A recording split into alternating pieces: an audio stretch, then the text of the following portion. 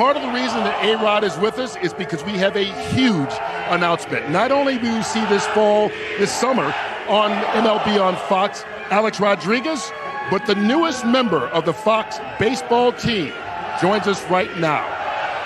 Welcome in, Derek Jeter.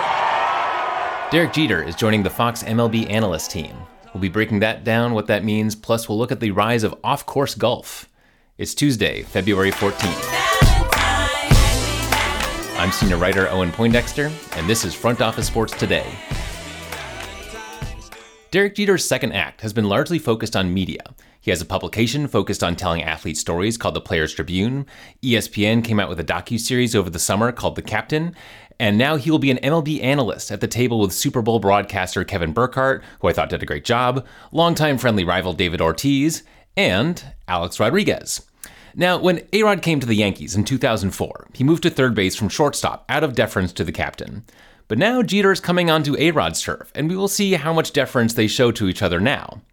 The two of them were close, and then things got kind of frosty between them all the way back in 2001, when Rodriguez, who had just signed a 10-year, $252 million contract with the Texas Rangers, at the time a record in professional sports, he did an interview with Esquire and said, among other things, quote, "No, there's not a rivalry at all. Not even, rivalry? Like ours is such a brotherhood that there's definitely no rivalry there. And it's weird because even with my brother, we have a little rivalry. But with Derek, I'm his biggest fan, and I think it's vice versa." But then just a little later, he said, quote, "Jeter's been blessed with great talent around him. He's never had to lead. He can just go and play and have fun. And he hits second. That's totally different than third and fourth in a lineup. You go into New York, you want to stop Bernie and O'Neill. You never say, don't let Derek beat you. He's never your concern." End quote. And Jeter didn't like that. The never had to lead comment is actually the more defensible part of that because Jeter was 26 at the time. He was the up-and-coming star in the Yankees, but he was a star. I went back and looked at that 2000 Yankees team, which won the World Series against the Mets. Don't have to remind me. And Jeter was not quite as good as Bernie Williams that year, but he was much better than Paul O'Neill. He wasn't a big home run hitter, and this was the height of the steroid era. But as an overall offensive weapon, Jeter was absolutely someone you fear in that lineup. And maybe just because he's a hyper-competitive person, which top athletes tend to be, maybe because Jeter was the golden boy of New York, but this was not a one-time thing for A-Rod. A couple of years later, still on the Rangers, he had a memorable experience with ESPN personality Dan Patrick. So A-Rod calls in, and then I say to him, "What do you think about Jeter's contract?" He goes, "There's nothing that he does better than me." We ended up airing that, and it was front page. It was big news in the New York tabloids, where he was calling out Jeter before he had gotten to the Yankees. And look, this stuff is 20 years old, and they did play on the same team, on the same side of the infield for 10 years. They're capable of being professional, and Jeter made an appearance on the K-Rod show, which was Fox's attempt at an MLB Manning cast. Not quite as successful as the actual Manning cast, but it will be really interesting to see how A-Rod responds to sharing a set with someone who, nearly a decade after he retired, MLB is still promoting as the face of the game. There's also a collector's edition of MLB The Show that has someone different on the cover, and I have the first copy of it right here. That is Derek Jeter right there on the cover. I also wouldn't be surprised if they tried giving Jeter his own Manning cast type thing. As for Fox, if they hadn't already made it clear with their signing of Tom Brady to a record broadcast contract, they're clearly gunning for the biggest names among former players to draw viewers to their broadcasts. And they have a lot invested in MLB. Last year was the first of a 7-year contract extension, which gives Fox 52 Saturday broadcasts, exclusive rights to the World Series, one of the 2 League Championship Series, and 2 of the 4 Division Series. With the latter 2, they switch leagues each year. So this past year, ESPN had the wildcard games, and after that, TBS had the American League, and Fox had the National League games. This year, Fox and TBS will swap leagues, and they go back and forth until 2028. Fox is paying a reported $729 million per season for those MLB rights. And to draw you in, they are relying on 2 superstars who cannot seem to get away from each other. Let's take a look at what else is going on. The Canadian women's soccer team is going to play, but they are not happy. The team was considering a strike after the Canadian government cut their funding. They have 3 upcoming games for the She Believes Cup, which is an invitational tournament that takes place over this week and next and is between Canada, the US, Brazil, and Japan. The Canadian team was prepared to sit those games out in protest until they met with Canada Soccer, who said, if you do that, we're suing you for millions of dollars. The team has knocked back down from their message, which primarily concern lack of funding and equal pay issues. And this is not great timing for Canada. This team won the gold medal in the Tokyo Olympics in 2021 and is going to play in the Women's World Cup in 5 months.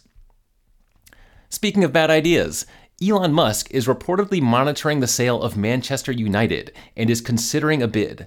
And hey, that's probably the one guy who could take over and make fans miss the Glazers.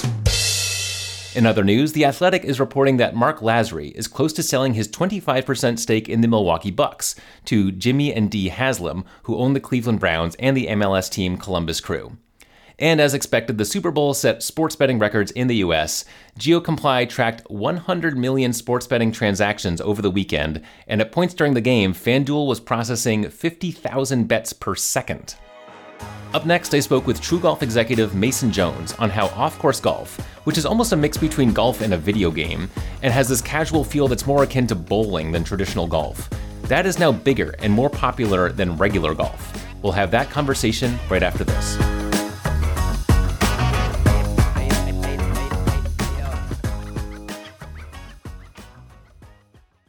(2000, 2008, 2022). When it comes to the economy, those are some scary years.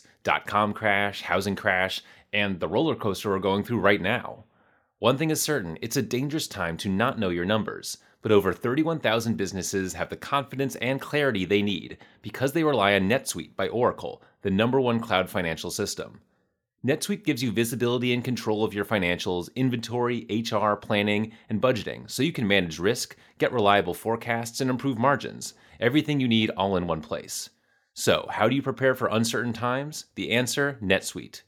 NetSuite helps you identify rising costs, automate your business processes, and easily see where to save money. That's why 93% of customers say they improved their visibility and control when they upgraded to NetSuite. What are you waiting for? Right now, NetSuite is offering a one-of-a-kind flexible financing program. Head to netsuite.com/front office right now. netsuite.com/front office. netsuite.com/front office.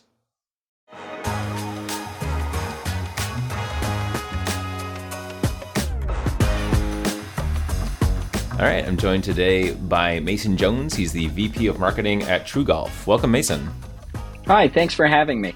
Yeah, absolutely. And so just to get to know you and TruGolf a little bit before we dive into the wider industry, what is TruGolf and what do you guys do? Yeah, so TruGolf is a golf technology company, and we specialize in golf simulation software and launch monitor technology. So since about 1999, we've been really focused on indoor golf as a solution to the problems facing golf and the challenges that golf has with growth. Since that time, we've kind of seen technology come down in price and, iPhones and PC computing power become more available for everyone. So we've moved from an indoor golf technology company to just a standardized golf technology company.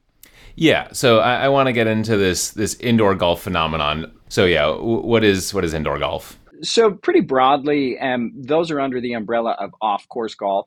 So off-course golf includes golf simulators and non-traditional golf opportunities, right? So you have Topgolf, which is functionally using golf technology to track the projectile and where it goes. So you can play different games like darts and horse, and you're still swinging a real golf club, hitting a real golf ball, but the tech is making that a little bit more engaging. And then where we've always focused is golf simulation. So we've always made launch monitors. These are typically high-speed camera systems or radar systems that sit above or behind the golfer, and they track all the launch parameters of the golf ball, and then we take that data and then we input it into our video game. So since about the 1980s, we've been doing golf video games, and then in 1999 is when we started doing the actual interpreting the real life data, inputting it into the golf simulation game, and then you can play real life courses or work on your game, do club fitting, and really measure how you would perform outside, only inside. So you've got your hardcore golfers who, want to know the arc and the speed and the distance of their shots, and don't necessarily have to go to a driving range to do that, and maybe even get more information than you would at a driving range or on a course, because you can measure every single thing. But you also can draw in people like me. Like I don't golf; it's just something I never picked up. But I've been to a Topgolf once, and you can do things like You hit the ball, you drive as best you can, which for me is, if it just like goes in a straight line, I'm happy. But then you like look on a screen and it's like Angry Birds, and like you just knocked over a bunch of like, the pigs' castles, and it's very satisfying. So it's like a video game essentially where the golf ball and the golf club are the controller, and it adds this kind of fun element to it that you don't get just from whacking a ball.